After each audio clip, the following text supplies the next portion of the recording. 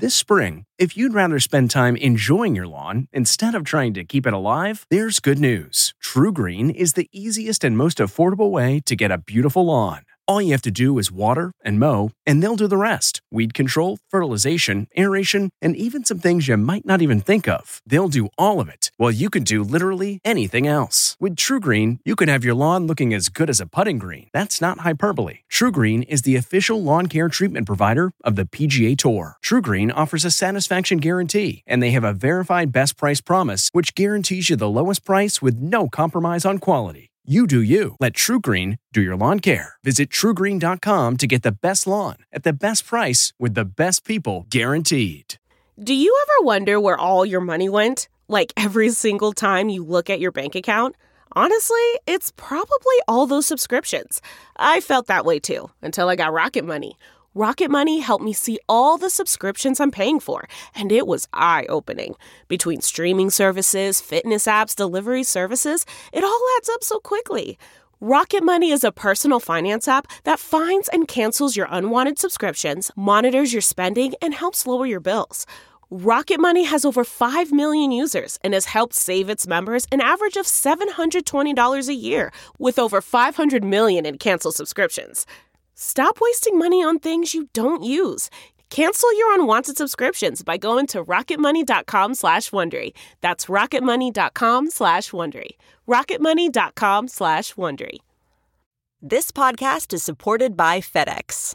FedEx offers fast delivery, more visibility, simple returns, and weekend home delivery to 98% of the U.S. population on Saturday and 50% on Sunday. With FedEx, you get picture proof of delivery, ensuring you always know where your package is. Returns are simple with packageless and paperless returns. Plus, FedEx Ground is also faster to more locations than UPS Ground. See the FedEx service guide for delivery information. So, what are you waiting for? See what FedEx can do for your business. Absolutely, positively FedEx.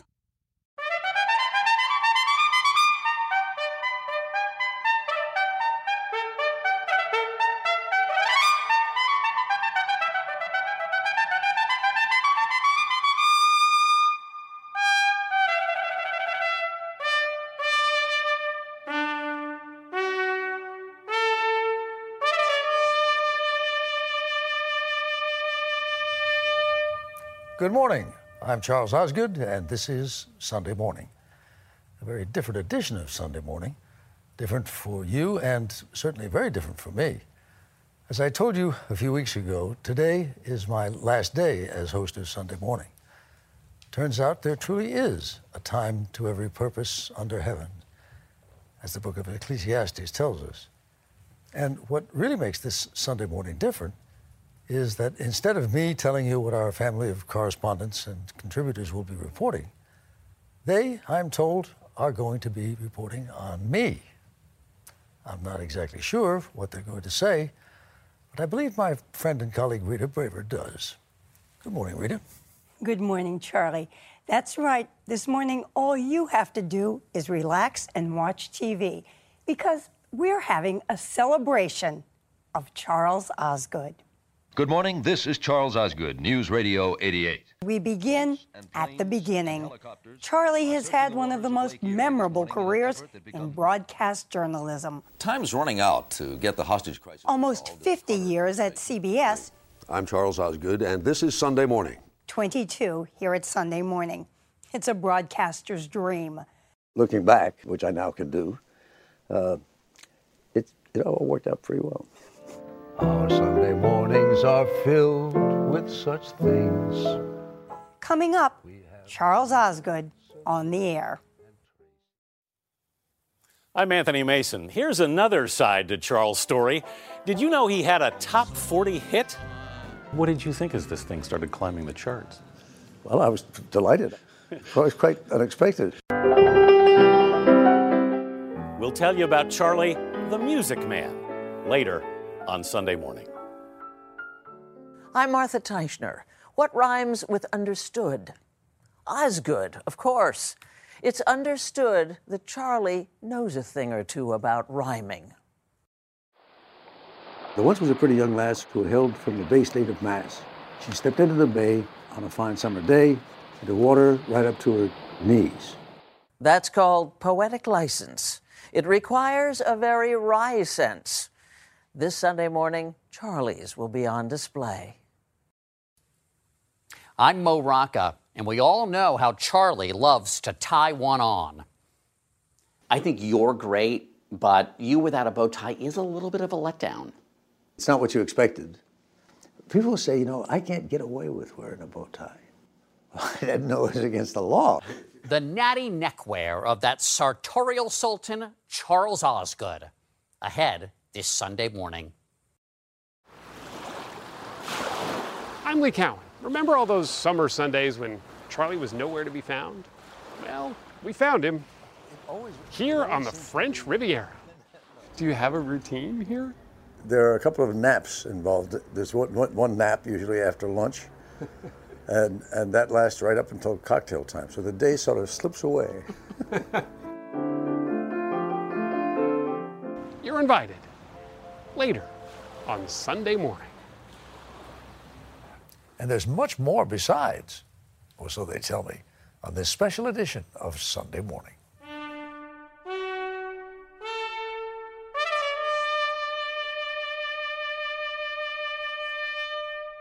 Welcome to Play It, a new podcast network featuring radio and TV personalities talking business, sports, tech, entertainment, and more. Play it at play.it. I'm Tracy Smith. As we've told you, this Sunday morning is all about Charlie, and all of his friends and colleagues are here to do the honors. To start us off, I'm presuming to take over one of Charlie's weekly duties by introducing a special page from our Sunday Morning Almanac. January 8th, 1933. 83 years, 8 months, and 17 days ago today, the day Charles Osgood Wood was born in New York City.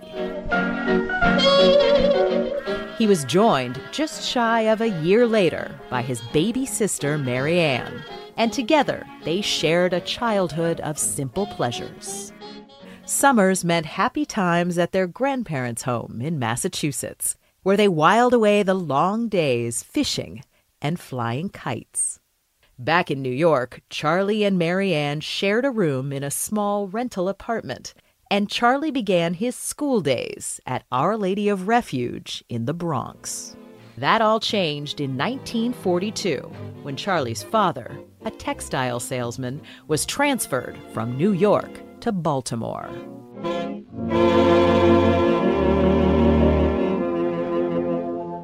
In Baltimore, Charlie and his sister Mary Ann welcomed a much younger brother, Ken, and they experienced a unique period in our history.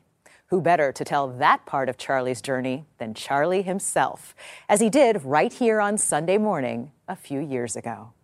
You leave the Pennsylvania station about 3:45. Read a magazine and then you're in Baltimore. Baltimore, Maryland, birthplace of the great Babe Ruth and of the Star-Spangled Banner. Edgar Allan Poe lived here, and so did this young man, Charles Osgood Wood. The year was 1942. I was 9 years old. Like many 9-year-old boys, I was in love with baseball and radio and the world around me. Lucky Strike Green has gone to war. What a world it was back then. A world at war. A world of rationing and air raid drills and victory gardens. All of which seemed wonderfully romantic to a 9-year-old boy dreaming of the universe beyond Baltimore. Here's mail call, selected by fighting men as I can still see that boy in my mind's eye, blissfully happy in that terrible time, as only a 9-year-old can be.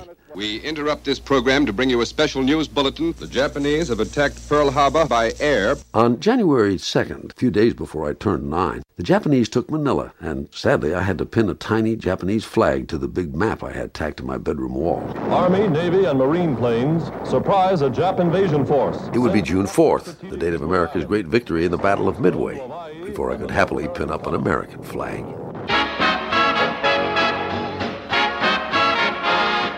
Did I mention that I loved baseball? The Orioles then were not the Orioles of today. In those days, they were a struggling AAA team that often played AA ball. I loved them anyway, especially when my father would take me out to the ballpark to see the games. Keep smiling through In Baltimore in 1942, there were white wooden houses with big front porches and grand white stoops, many of them still standing, along with the Bromo Seltzer Tower.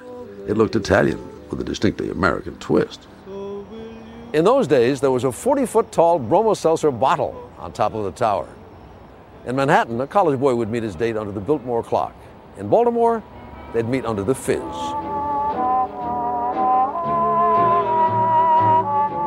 In 1942, milk was delivered in bottles.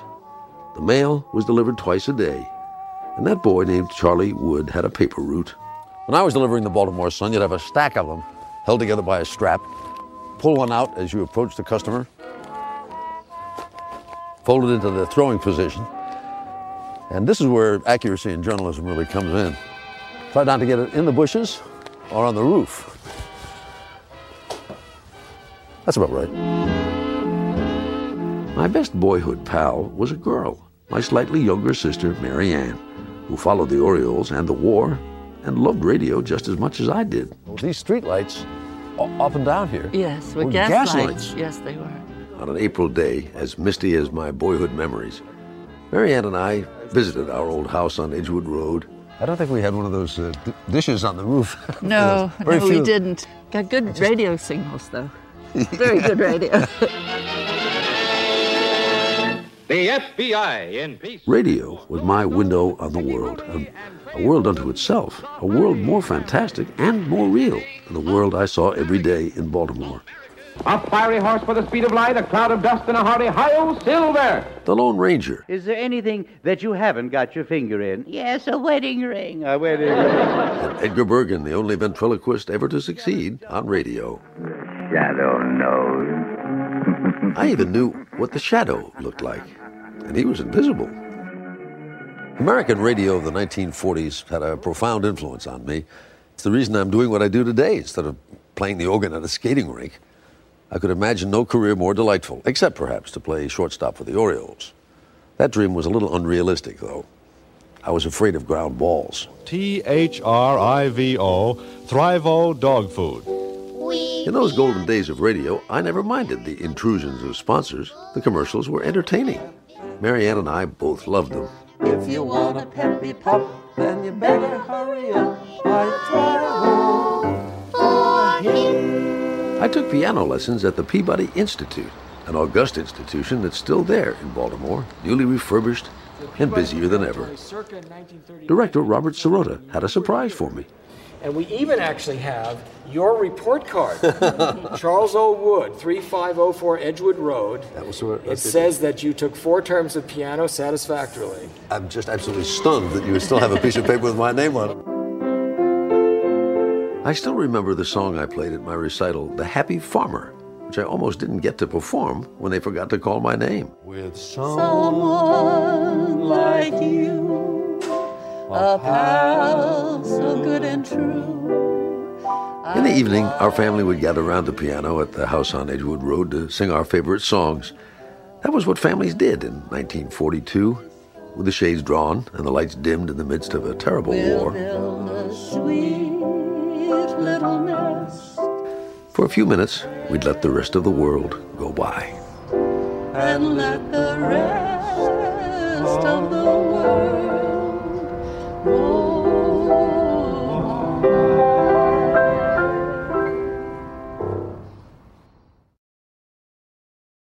So long, Charlie. We're grateful for the memories. See you on the radio. Charlie, you provided the soundtrack to so many on Sunday mornings across this country, so thank you. I'll see you on the radio, and we'll never be able to rock the bow tie like you. Charles, I have watched you and listened to you for years as a fan and even competed against you on a lot of Sunday mornings still as a fan. There is no finer broadcaster than you, and so I say with great respect and admiration, I'll see you on the radio.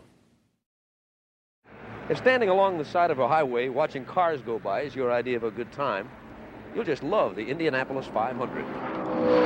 True, they do go by very fast here, as fast as 195 miles an hour on occasion this year. The 500 is the Woodstock of mid-America. Here in the infield, you'll find the kids enjoying the grass, more than one variety. The 500 reminds me of a definition I once heard of the life of an airline pilot. Hours of boredom punctuated by moments of sheer terror. I'm Rita Braver. Any story by Charles Osgood is one of a kind, as is the story of Charles Osgood and his long career on the air. Here it is, right here. Nature's cooling system, the great American elm tree. Whether describing a national treasure or deploring the plight of the homeless. Being cold is not an abstraction, but a reality you can feel in your bones. And the only thing that matters is to escape from the cold. And now. You know what this is, of course. Charles Osgood says he wants us to take a closer look. Let's see if he's there. You rang? And maybe in some cases to be angry or amused or sort of shake your head about this crazy world. And by the way, it is a crazy world. Which helps explain how an economics major at Fordham University in the Bronx. Were the call letters the same when you were here? Yes, they were. Ended up at the campus radio station. I spent more time here than I did in classrooms or doing homework. He started as a classical music DJ in Washington, D.C., but at some point you moved to become a news reporter. What was the inspiration for that? There was a job that was available, and I knew how to get it. His first big-time news job was at ABC. Good morning, this is Charles Osgood, News Radio 88. Then in 1967, he joined WCBS Radio in New York. Well, today, Mrs. Martin is the proud possessor of a plant that towers like Jack's beanstalk, looks like a tomato plant, and is nicknamed Fred. His distinctive style soon landed him a job at the CBS network. The Osgood File. This is Charles Osgood. And in 1971, he launched one of the longest-running features in radio history, what came to be known as the Osgood File. Edward R. Murrow sure knew how to use his voice on the radio. Several stories a day in 2-minute segments that are surprisingly complex to craft. See you on the radio. I say that every week. A peculiar phrase, some people think, for anyone to speak. I've got a piece of mail or two up on my office shelf complaining that this sentence seems to contradict itself. Short words, short sentences, short paragraphs. There's nothing that can't be improved by making it shorter and better. When the idea of television was presented to you, was that exciting for you or foreboding? It scared me to death. It just about scared me to death. Good evening. Time's running out to get the hostage crisis. In fact, he says, the first time he anchored a broadcast, he got some constructive criticism from the legendary Mike Wallace. He said, you looked like you had gone into the room to empty the waste basket. And you looked up and you saw Walter Cronkite's chair. And so you say, oh, and you sat in the chair and you said to yourself, I hope nobody catches me doing this. Hope nobody's watching. But soon he realized Good evening, I'm Charles Osgood. He just needed to be himself on camera. It takes two to tango, but more than two to make for any kind of peace in the Middle East. It's important that the audience be comfortable, and they won't be if you're not comfortable. In 1994, Charles Osgood took over Sunday Morning from the venerable Charles Kuralt. Good morning. I'm Charles Osgood, and this is Sunday Morning. I know it sounds strange to me, too, but here we are. You've got to know that the audience came to not just accept you, but to really be very fond of you.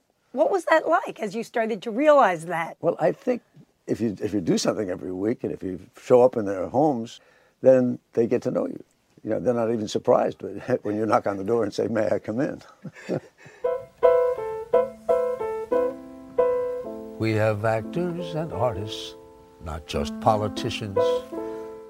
In the 22 years since, Charles Osgood has taken us to Cuba, explored American architectural landmarks, even served up Thanksgiving dinner. Sunday mornings are filled with such things. In the process, helping Sunday Morning earn 3 recent Emmys for Outstanding Morning Program. Through it all, he's followed his own wise counsel. Before your working years are through, I hope whatever work you do makes you happy, makes you smile. You may be at it quite a while. The feeling is not half bad.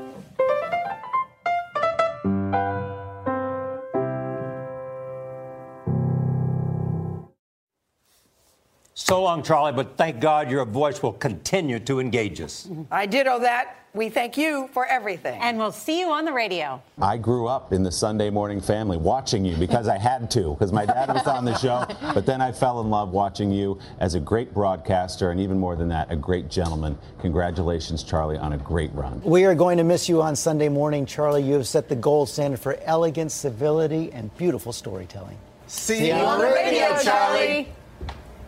Welcome to Play It, a new podcast network featuring radio and TV personalities talking business, sports, tech, entertainment, and more. Play it at play.it.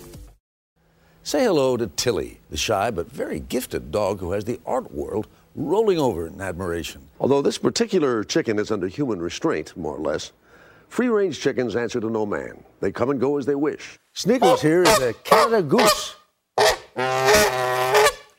Member of a species that migrates to the northern United States and Canada every spring.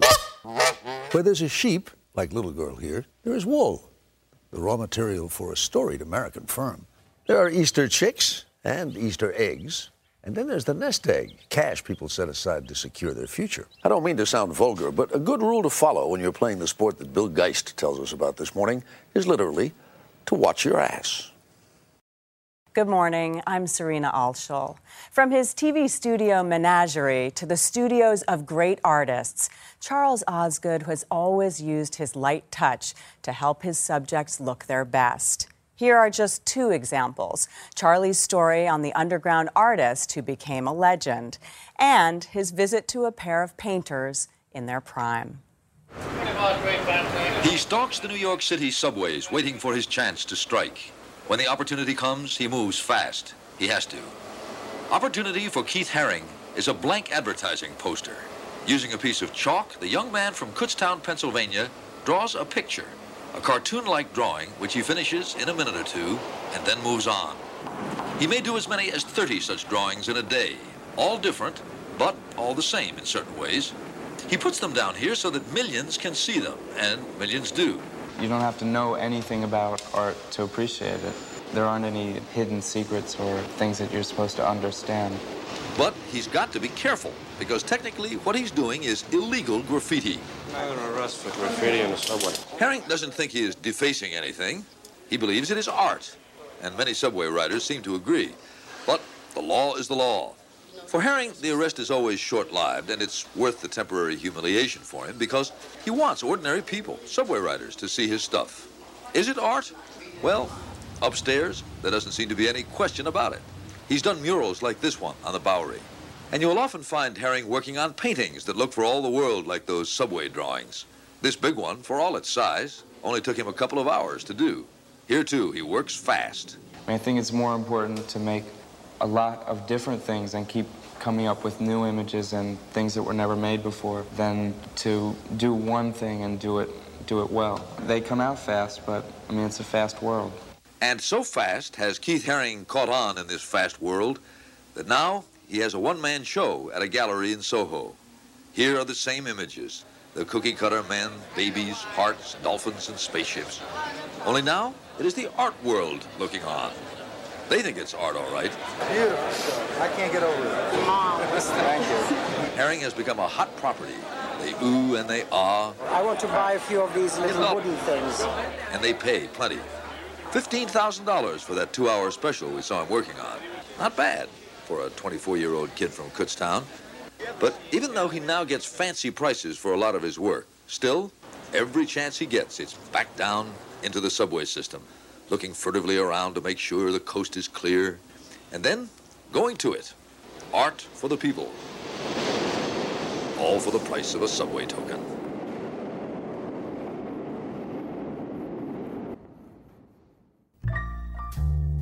Call it a portrait of friendship.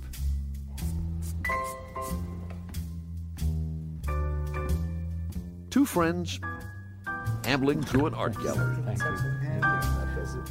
This is one of my favorites. Everett Raymond Kinstler. But you know, as you say, there's always one little thing that he selects to focus. And Anthony Benedetto. The light coming through here, the shade there. Just beautiful. They were both born 77 years ago, 2 days apart. Both had gone to the same New York City high school. I probably passed him, knew his name, but it didn't. We didn't know each other. So I was not quite 16 when I quit, and Tony finished. And then through some coincidences, we met. It was about more than 15 years ago, and that's the end of the story.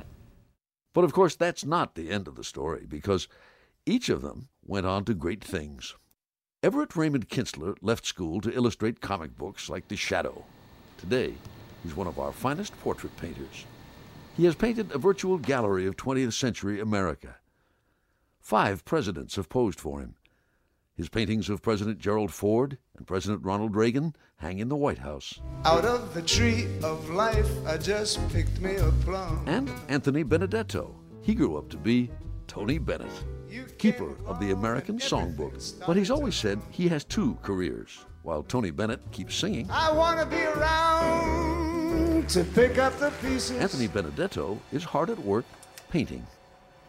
Bennett, that is Benedetto, drops in on Kinstler's occasional master classes whenever he can. The angle of the needle, the light going through it, the cast shadow. Yeah, he taught me about painting. It's all in the light. You know, I was just watching your hand. You had your hand like that. And it was bright on one side, and the other side was dark. And he's hooked.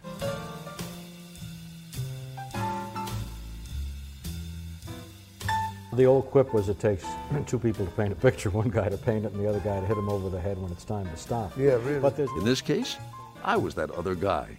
Whoa. See that?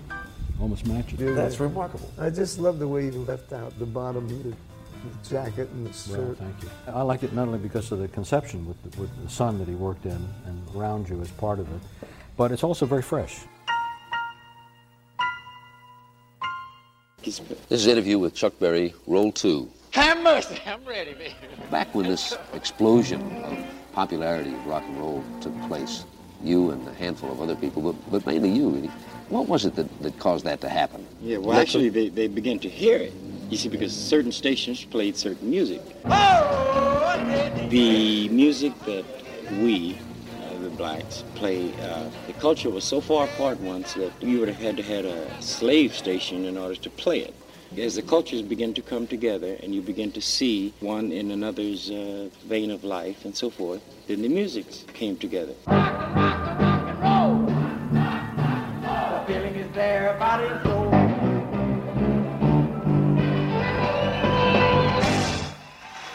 I'm Anthony Mason. Hard to imagine Charles Osgood without an instrument close at hand. He's our very own music man, never failing to strike just the right note.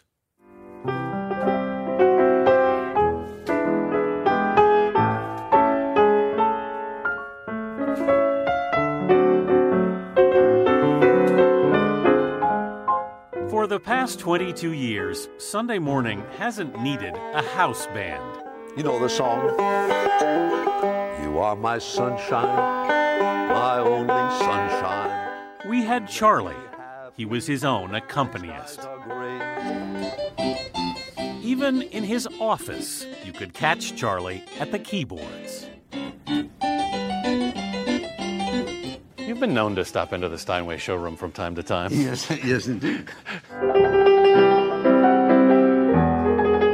Charlie, who owns 3 Steinways, fell in love with music hearing his mother play piano at home.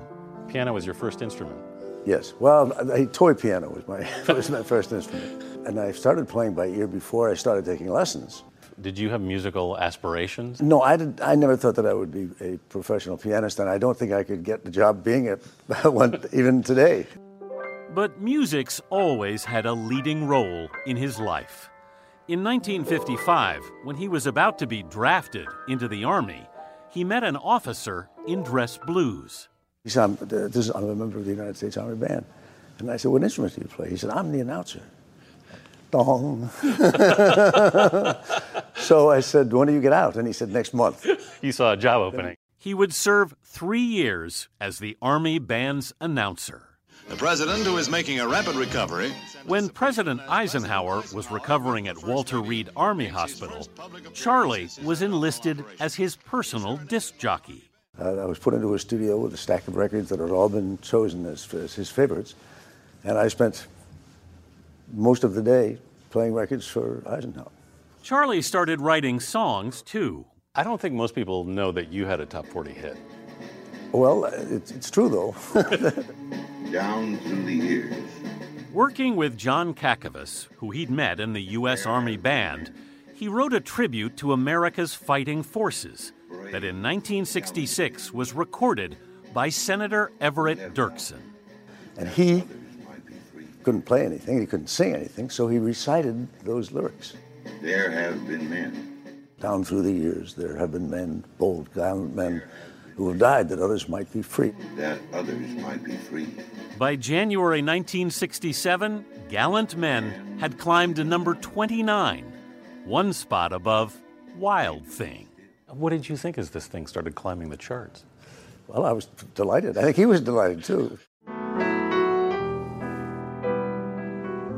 In the 60s, he also wrote a song called Black is Beautiful. Nancy Wilson recorded it and later sang it with him on Sunday Morning.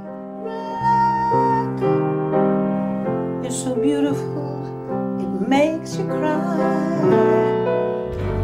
My sunshine, my only soul. As host of Sunday Morning, Charlie was able to explore his wildest musical fantasies.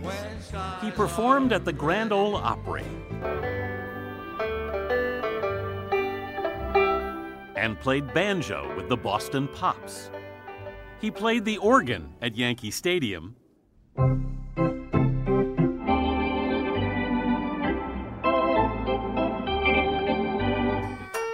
and other exotic instruments. It's actually half a piano and half a zither. Well, you're one of about 20 people who have played a dulciola. Yeah. I'm dreaming of a white Christmas. And he'd end every year with a Christmas carol, often solo, sometimes with special guests. Play along. Charles Osgood has always understood the enduring power of music at transitional moments in our lives, as he himself explained in a 1995 story on the anniversary of VE Day. With every parting, there was always the fear that it might be and the hope that it would not be the last parting. Maybe that is why this song that Vera Lynn used to sing became an anthem that even to this day can bring tears to the eyes of many an old soldier. So play it again, Charlie. We'll meet again. Don't know where, don't know when, but I know we'll meet again some sunny day.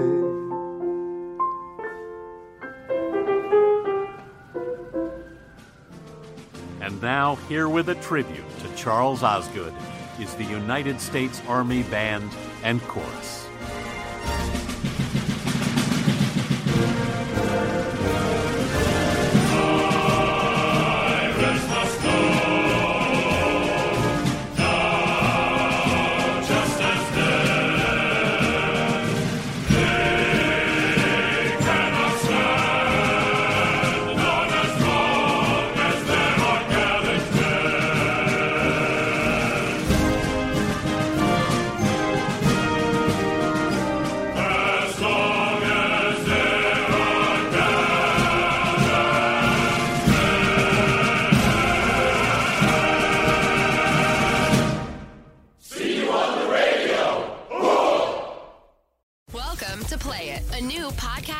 Featuring radio and TV personalities talking business, sports, tech, entertainment, and more. Play it at play.it. Yesterday I was watching CBS the morning, Sunday morning. I mean, that's not a show I expected to see dancing. Take a look at what he did.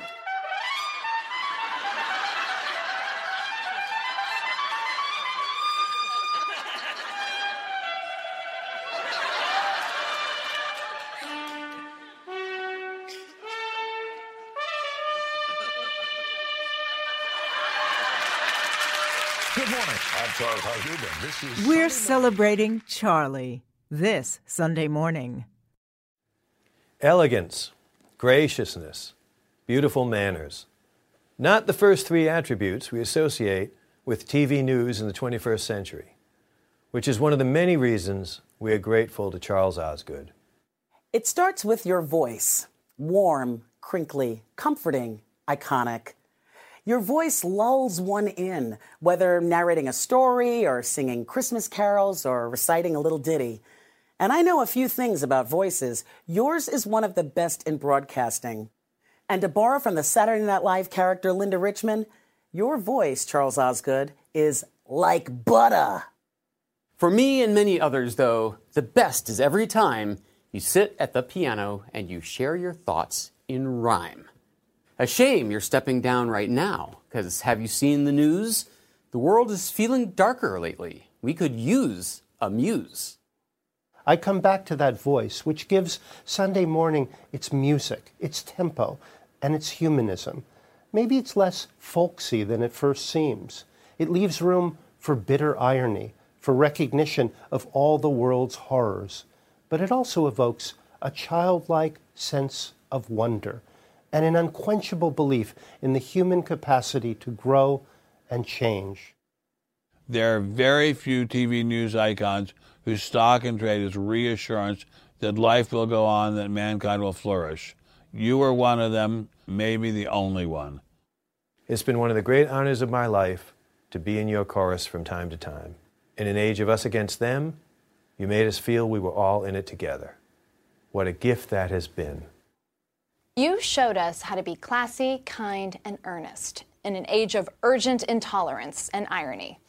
On Sunday mornings, some people go to Mass, but they return home to you, bringing these stories to the masses. Charlie, for 22 years, you've been the sun at the center of this show. Thanks for shining on all of us in your orbit. Thank you, Charles. Thank you, Charles. Thank you, Charlie. Charlie, thank you. Smile and show your dimple. You'll find it's very simple. I'm Martha Teichner. Where Charlie Osgood truly excels, I must say it is my sense, is in his use of what we call unbound poetic license. From down the hall, I decided to pay Charlie a friendly call. So, Charlie, hi. Hey, Martha. What's up? I have a question about poetry. First of all, I don't think anything that I do is poetry. I do rhymes. There are certain parts of London, if you're ever there at night, where the streets all seem to glow with a peculiar sort of light. A throwback to another time. Imagination quickens, and suddenly you're thinking of A. Conan Doyle or Dickens. Rhymes like these he's famous for. When you hear iambic pentameter, you know what's in store. When it's time for Halloweening, there is one thing you should know. You should stay away from Nut Tree. That is, if you are a crow. For they go to endless trouble there to get crows off their backs, and to make crows feel unwelcome, and to give crows heart attacks. We actually had a death threat in the newsroom. Somebody called up and said, tell Osgood that if he does any more of those stupid poems, I'm going to kill him. From a colleague, assent for this murderous intent.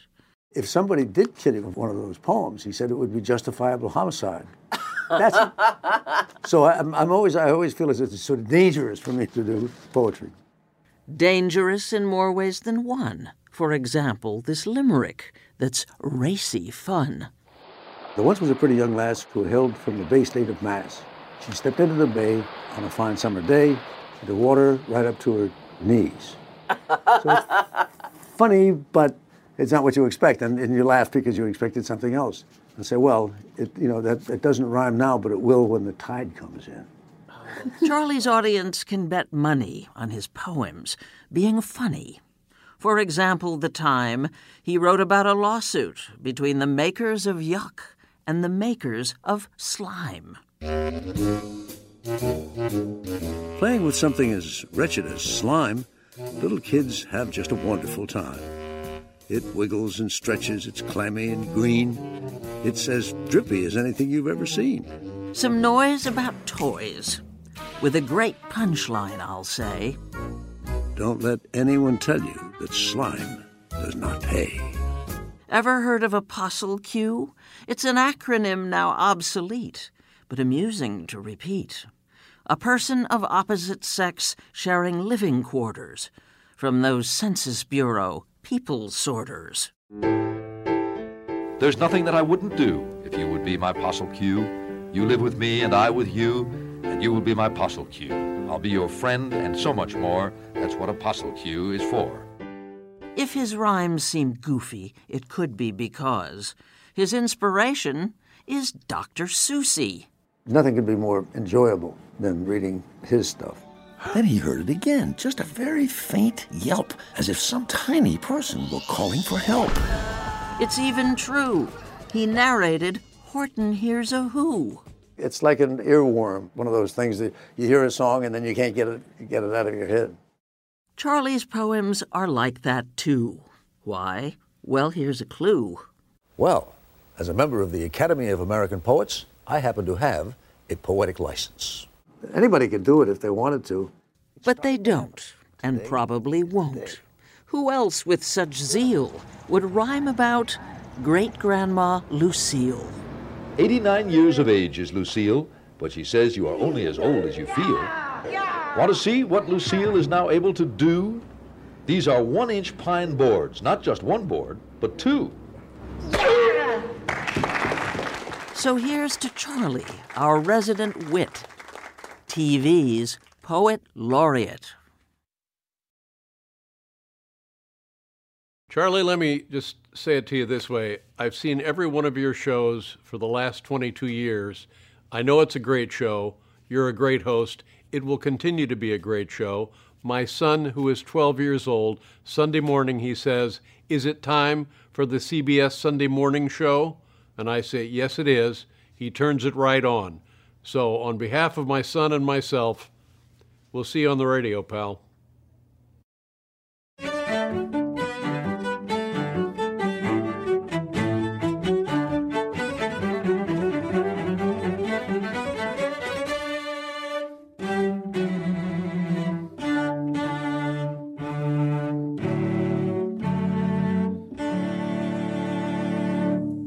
I'm Mo Rocca, and you, our faithful viewers, have had a lot to say about Charlie's bow ties over the years.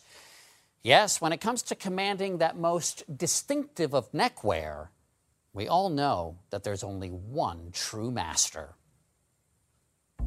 You've got some beautiful ones here. I got a lot of ties, you know. There's some right there. Oh, I love that one. And there's some here. Got a whole drawer down there. Boy, look at them. Try picturing Charles Osgood without a bow tie. This would look good with this shirt and jacket. And it just seems, I like these from your psychedelic period. Incomplete. We will catch you up on the box scores and take a peek at the weather. We'll have those stories and more. But first, here are the headlines for this Sunday morning, the 31st of December. Through the decades, he's worn a kaleidoscopic variety of bow ties that have captivated fans and colleagues alike. I've always wanted to do something as a reporter, okay? Okay. It's real. It is not a clip-on. The tie is real, just like the man. Everybody. In 1992, he was positively undone by his morning news co-host, Meredith Vieira. Is it a real bow tie? Do you mind? And in 2011, Charlie tied one on with comedian Jimmy Fallon. That's the... that's what I'm talking about. So it might surprise you that Charlie hasn't always worn a bow tie. When did you put on your first bow tie?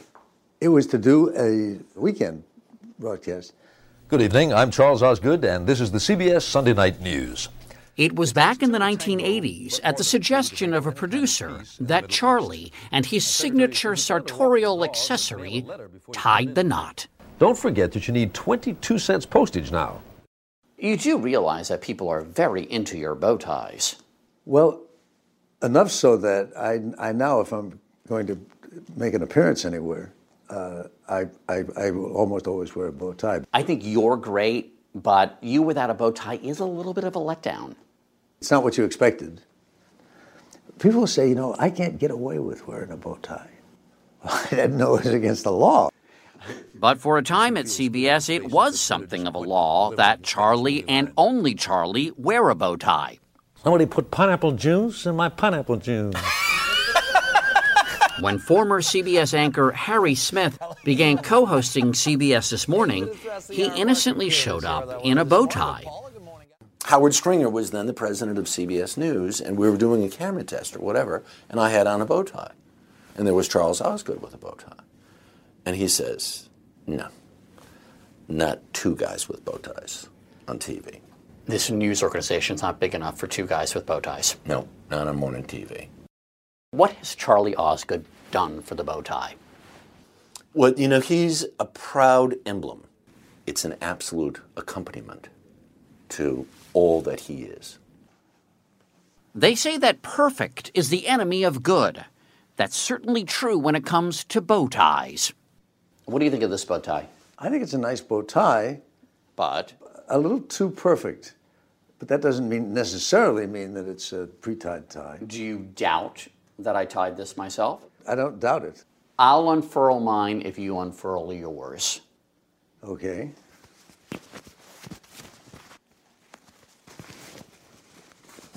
All right. Now let's see who we retie them. I was afraid you were going to say that. It's not a competition. Hell, it isn't. All right, let's go. We're on. There. See, I just find it so hard to find the right hole. But you can futz with it. No, yours looks, I like that. Now the most important question of all, how good do we look? I think we look pretty damn good. Yeah.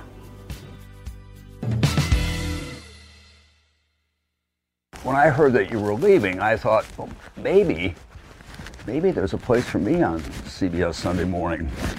And then I realized that there are certain requirements that you have to be aware of, and I didn't know whether I could get those requirements done.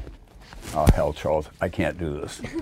You're a master at everything you do, including tying a bow tie, and I wish you all the very best. Welcome to Play It, a new podcast network featuring radio and TV personalities talking business, sports, tech, entertainment, and more. Play it at play.it. Celebrating Charlie, a special edition of Sunday Morning. Here is Lee Cowan. Half a world away from the studio in New York is Charles Osgood's other world. It's his home away from home.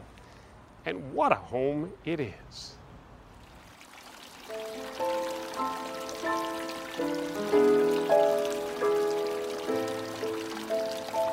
When Charles Osgood invited us to his picture postcard home in the south of France, the one with the sun made of stone in the driveway and the stunning Mediterranean views, it was both a generous and intimidating offer.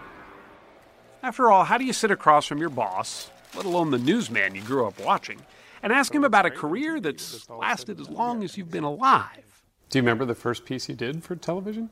No. Truth is, he made the conversation easy, like he does with all conversations, even when he was correcting me on the art of writing. There's a big difference between the right word and the wrong word. Well, all the words are wrong except for the right one. His style, his manner, his curiosity are as fresh as the grapes hanging in his garden. These are descended from grapes that were here for 100 years. Are they really? But they're good to eat. Yeah? Do you eat them a lot? Just passing through. But little has satisfied his professional palate more than his Emmy-winning run at Sunday Morning. A lot of television is about ratings. But I don't like to think of it as ratings. I like to think of it as people watching the show and getting some satisfaction out of it and learning something and not having something, forced down their throats. You love it, don't you? I do. I cannot think of anything that has given me more pleasure professionally than Sunday Morning because, first of all, it feels great to be part of something that people love, and I know that they do. He loved it so much, he rarely took time off. But when he did, he came here. And why wouldn't he? It's a place where leisure is cherished, not something you squeeze into 2 weeks around national holiday. It's very seductive here. It also encourages you to be a bit lazy. In a good way. You tend to get up late and eat too much and drink too much. Jean, Charlie's wife, is his ever-present companion. You almost can't just put your You mouth almost around need it. to eat it with a fork, darling. Oops, there it goes. There it goes, okay. Do you have a routine here? There are a couple of naps involved. There's one nap usually after lunch, and that lasts right up until cocktail time. So the day sort of slips away.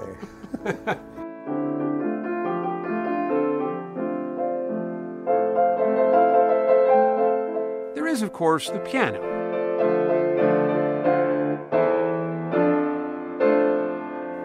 His concert grand piano that occupies his time and most of the living room.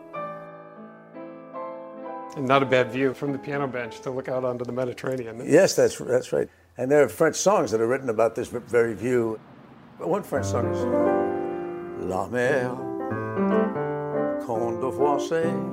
He bought that Steinway from CBS back when it owned Columbia Records, and it's a historic piano indeed.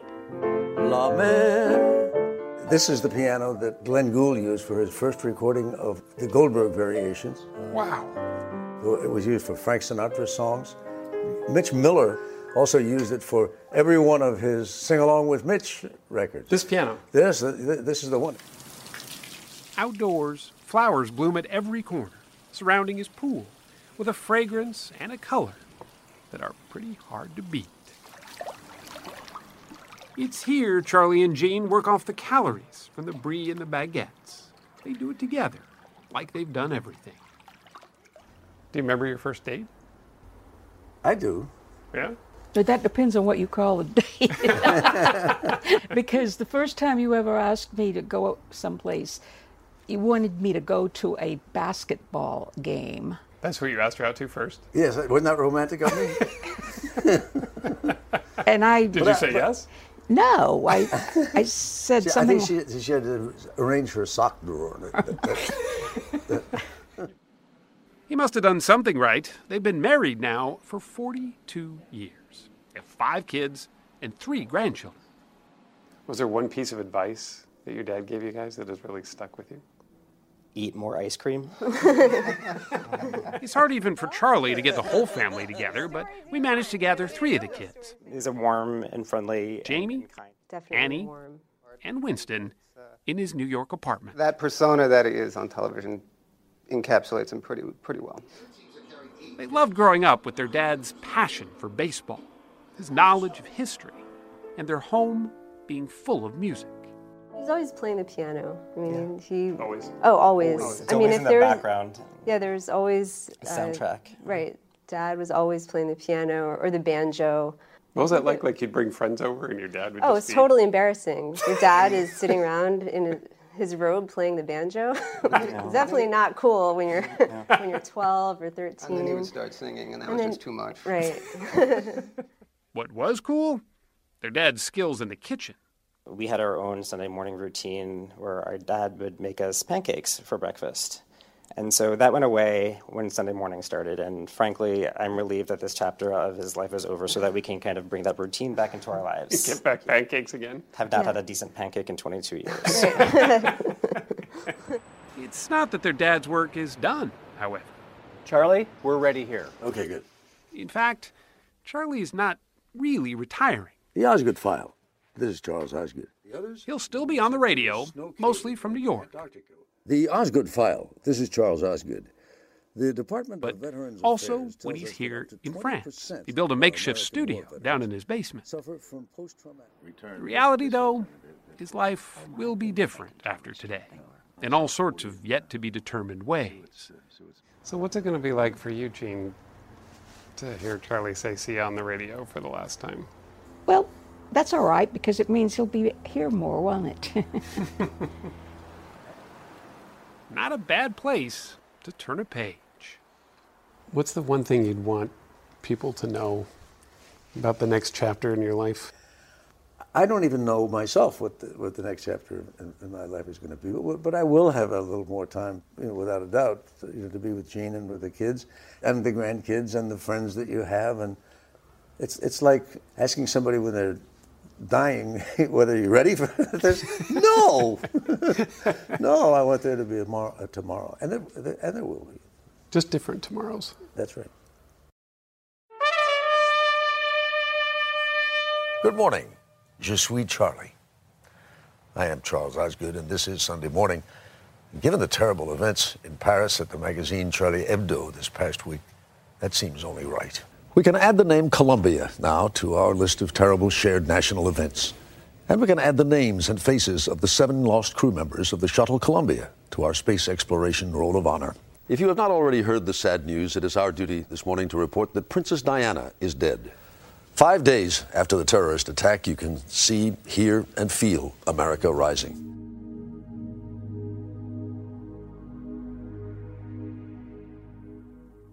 I'm Bill Geist. There's just no telling what kind of story Charlie will make his own. I'll show you what I mean. The Yanks are the champs now, 2 years in a row. Though the West Coast may perceive them as foul beasts with hearts of onyx, the Yankees are well thought of here, beloved in the Bronx. Did you imagine that you were a natural for television when you first started doing that show? I'm a natural ham when it helps a lot. I'm already.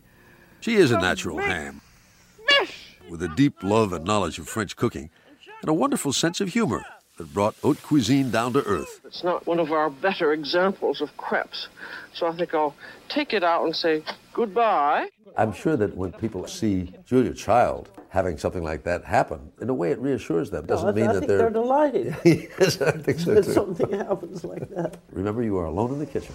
Yes. We expect the trucks to be a little hard on our highways. I mean, after all, we're not still in the horse and buggy days. Well, right here, these still are the horse and buggy days. This is Lancaster County, Pennsylvania, Amish country.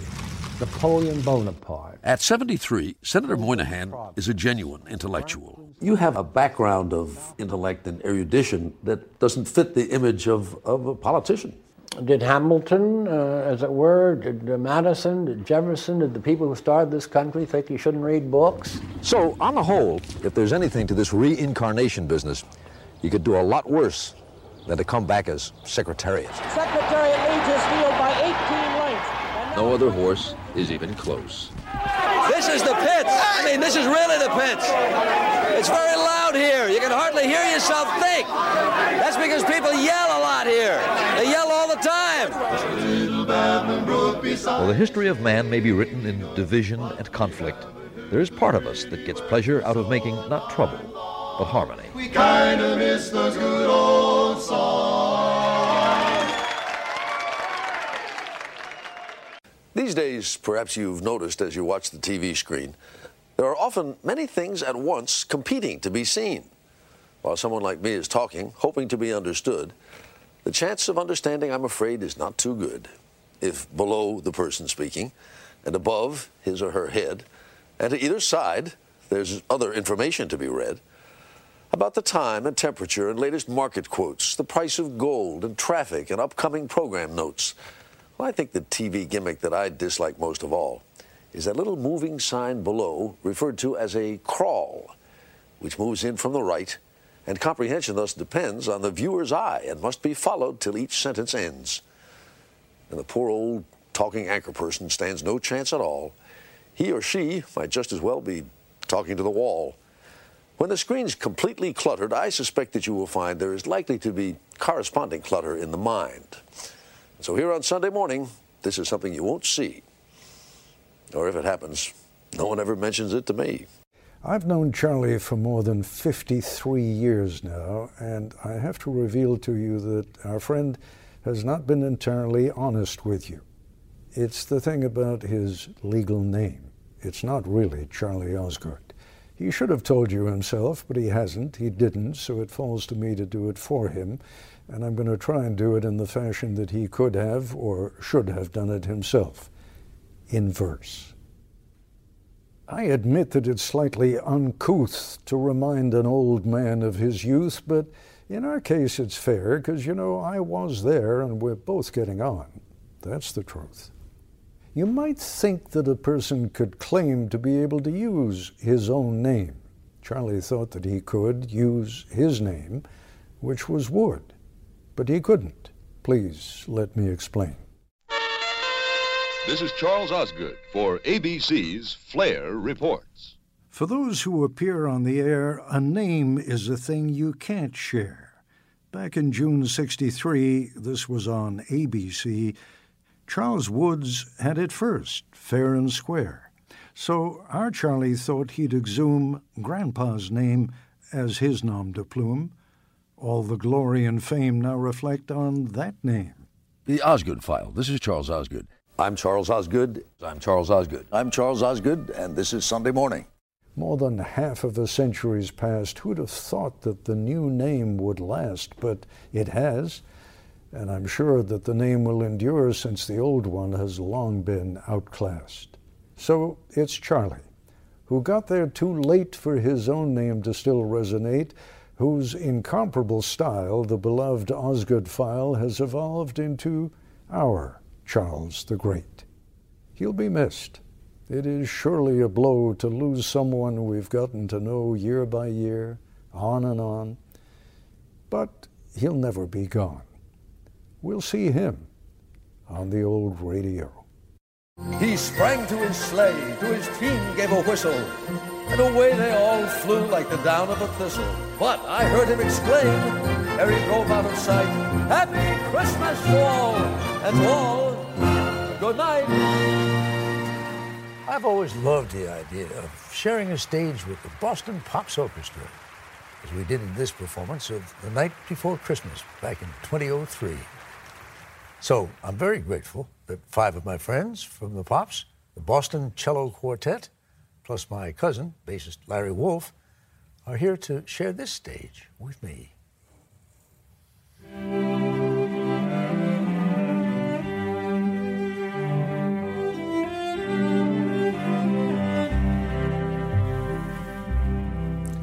I've sung this song, but I'll sing it again. I knew I'd be leaving, but I didn't know when. After 22 years, today is the day. It's my last Sunday morning. What more can I say except, so long, it's been good to know you. So long, it's been good to know you. So long, it's been good to know you. What a long time since I've been home. And I've got to be drifting along. My CBS News colleagues, you are the best. You've taught me a lot, and I know I've been blessed. As for all of you viewers, please know that it's true. I'm going to miss Sunday mornings with you. So long, it's been good to know you. So long, it's been good to know you. So long, it's been good to know you. Been a long time since I've been home. And I've got to be drifting along.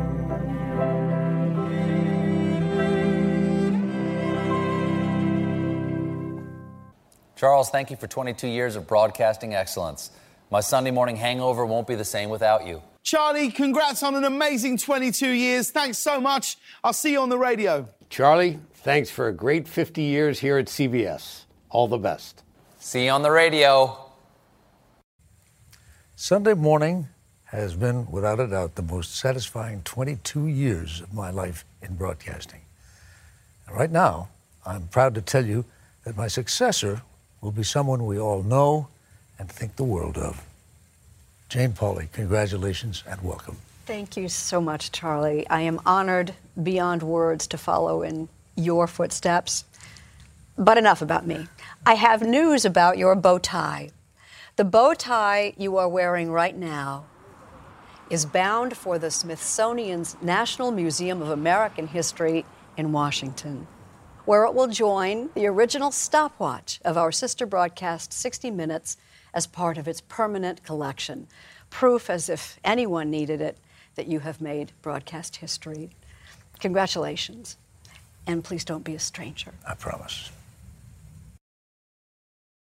I'm Charles Osgood.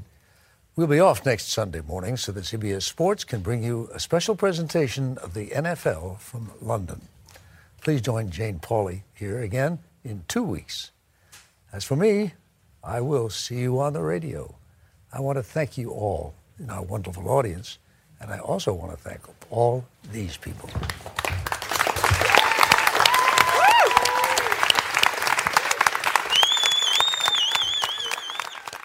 If you like CBS Sunday Morning with Jane Pauley, you can listen early and ad-free right now by joining Wondery Plus in the Wondery app or on Apple Podcasts. Prime members can listen ad-free on Amazon Music. Before you go, tell us about yourself by filling out a short survey at Wondery.com/survey.